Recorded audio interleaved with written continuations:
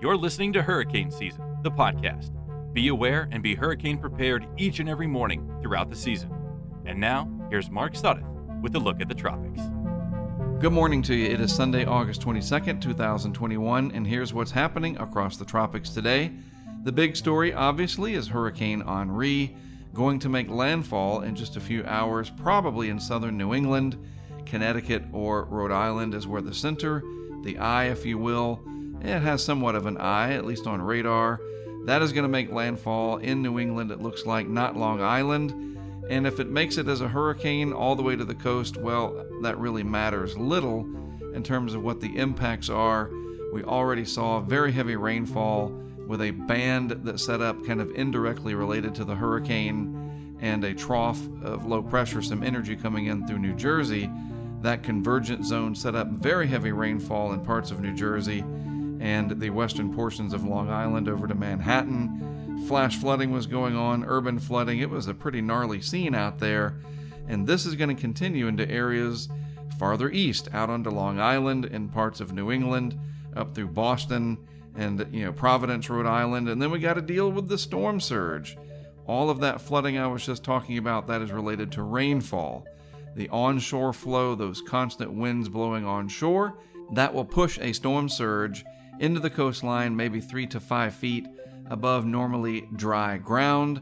And exactly where that happens and who is impacted will depend entirely on the tide cycle, the angle of attack, the way that the flow of wind is. It's impossible to know exactly for your area, but a general 2, 4, maybe 5 feet of storm surge inundation is likely across much of the hurricane warning and the storm surge warning area. And again, a real quick reminder, you can go to hurricanes.gov, that's hurricane with an S, hurricanes.gov, check out the storm surge inundation maps that they have on there, as well as other various graphics, infographics that help you to visualize what to expect, because at the end of the day, that's what you really want to know. What can I expect at my location, or maybe for my friends or my family? And the National Hurricane Center homepage is chock full of these infographics to help you determine what the impacts will be. Once Henri makes landfall, heavy rain will commence across a good deal of New England and Long Island. Trees will probably come down, numerous trees, power lines down, power outages for, perhaps millions of people.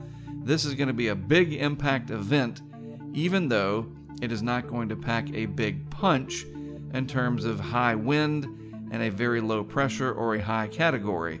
It's just one of those things that people focus on the category. They think, well, if it's not a 100-mile-per-hour plus hurricane, I'm not going to take it seriously.